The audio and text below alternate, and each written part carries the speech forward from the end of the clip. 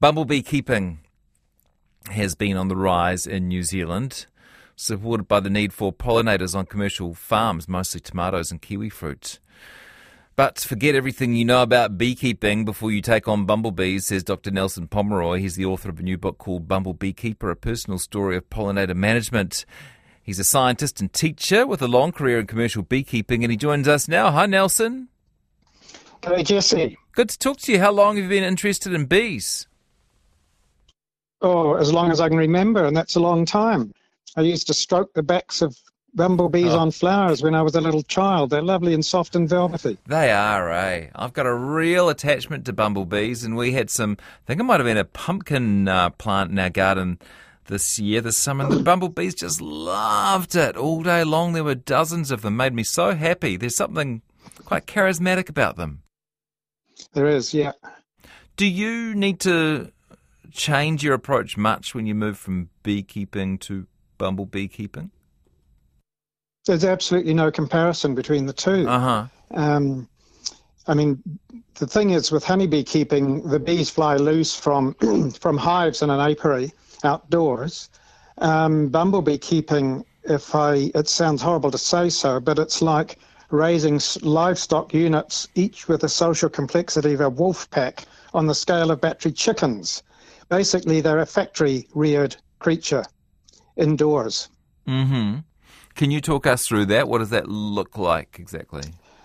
Okay, so each nest of bumblebees starts off from a single queen. They are the ordinary big ones that you think of as a normal bumblebee. They're actually fertile female queens. And each queen is put in a little compartment to lay her first eggs and fed with honey and pollen. And in 3 weeks, she hatches out about 10 workers, and they get put in a bigger hive, and they continue to be fed in a controlled environment room. And then maybe when there's 100 workers in there, they go out, they're just couriered out to greenhouses or other crops. That's the way it's done commercially. So a bumblebee production unit is just an anonymous building with lots of controlled environment rooms inside and rows of hundreds of little hives of bumblebees. Has there been a growth in the bumblebee industry in recent years? Actually, it's pretty stable now. I started it in around 1990, and everywhere the industry started, the demand for tomato pollination was so great, it just blew up in our faces. Anywhere it's been started, it made such a huge difference to the production of greenhouse tomatoes that people just couldn't get enough of them. Huh. And so it's always been a struggle to get that started. I was told that when the industry started in Europe, the French growers got their wives to weep over the phone to the bumblebee factory to see if they could get the bumblebees because they were so successful. And the same in New Zealand. It just expanded really fast when I started it. But it expanded for about 5 years into the 1990s, and by the end of the 1990s, it had pretty much stabilized. Every tomato that you eat from a supermarket has been kissed by a bumblebee, and so the industry is quite stable at the moment. Do we need to, the description didn't sound that appealing. Do we need to worry about the ethics and standards of bumblebee farms to make sure the bumblebees are happy? Yeah, that's a tricky one. It always sounds bad like that, especially if you mention battery chickens, and there's such a sort of an emotional thing about what's natural or what's not natural. The short answer is no, I wouldn't worry a tiny bit. The conditions in which they're kept in the production units, they've got everything they want. The only reason a bumblebee goes out on flowers is to get food, and if you give them food, they don't need to. So the vast majority of natural bumblebees in hives outdoors never see the light of day. They just stay inside looking after their young ones, and that's what happens in a factory as well. And the survival in nature is very poor. Nature is a dangerous place, Jesse. Yeah. It's not good to be out there. Most bumblebee queens die without starting a nest, and those that start a nest don't succeed in nature, whereas when you're in captivity, they do very well. I remember the same arguments for when I stopped being a vegetarian and started eating meat. Remember reading Hugh Fearnley-Whittingstall's book, saying that actually a farmed life for an animal was a pretty good life compared to what they might have out in the wild. That's probably a conversation for another time. Why did you write the book? Well, really, I felt there was a story to tell. I'm retired now. I've my career has done in 10-year jumps. I was a student for 10 years. I was a lecturer at Massey for 10 years. I was in the business for 10 years. Then I was a school teacher for 10 years. And each time I changed, there was work that hadn't been sort of written up. And so I thought there was some real technical stuff that hadn't been told. And I just thought it was a good Kiwi innovation story, really. Thought I'd get it out there. I know you have particular interest in rare and dwindling bee species. Yeah, it's no problem in New Zealand because here they're just an introduced species and would be regarded as invasive if you brought them here now.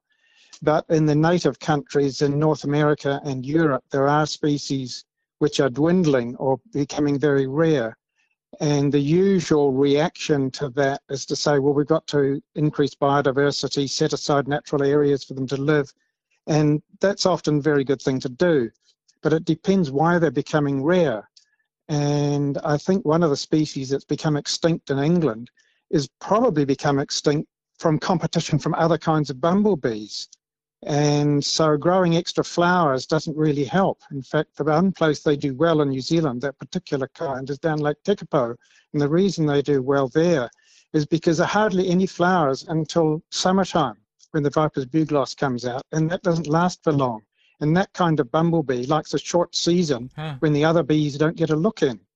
And I actually told this to the guy in England, Dave Golson, who was part of that project when they were trying to introduce this species of bumblebee there, and he said, yeah, you might be right, but there's not going to be much public support for removing flowers. No. But that's an example of a counterintuitive thing, why a rare bumblebee might be rare for reasons you don't think. Love that. And the North American ones, they appear to have probably got some new disease, and so growing more wild flowers and things where other species are already common isn't going to help them. But what can help them is to do what we do in New Zealand for rare birds. We take an artificial approach. For rare birds, we often take their eggs away from them. We rear them in captivity. We set up predator-proof enclosures, and we put them back there.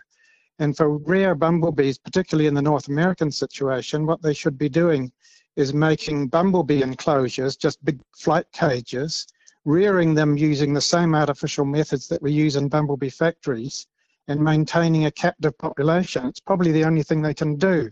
But there's not a lot of enthusiasm for that among the more sort of hardcore environmentalists. Very interesting. Who is your book for? Who do you hope it might help? Well, it's a bit of a tricky thing. I call it a technical memoir because I know when my wife was reading it, she said there's a lot of technical stuff in here. A lot of people are going to find that a bit tricky, and indeed there is. So it's a mixture of actually direct advice to people in the research industry, if you like, working with bumblebees on ways they could be doing things based on my experience. And then mixed up with that, I've got, a very highly personal memoir in there, ranging from quite family issues to, how my life went. So I see it in a way as a snapshot of a scientific career that shows the sort of the highs and lows of a real case of how work was done. Good stuff. Well done. Where can people get a hold of it? My website here is simply bumblebeekeeper.com, Bumblebee Keeper, all one word. And it's also available on Amazon. It's printed in America, Australia, and Britain. And if they go on that website or just Google my name and the name of the book, it'll probably come up on one of the bookstores around the world. Good stuff.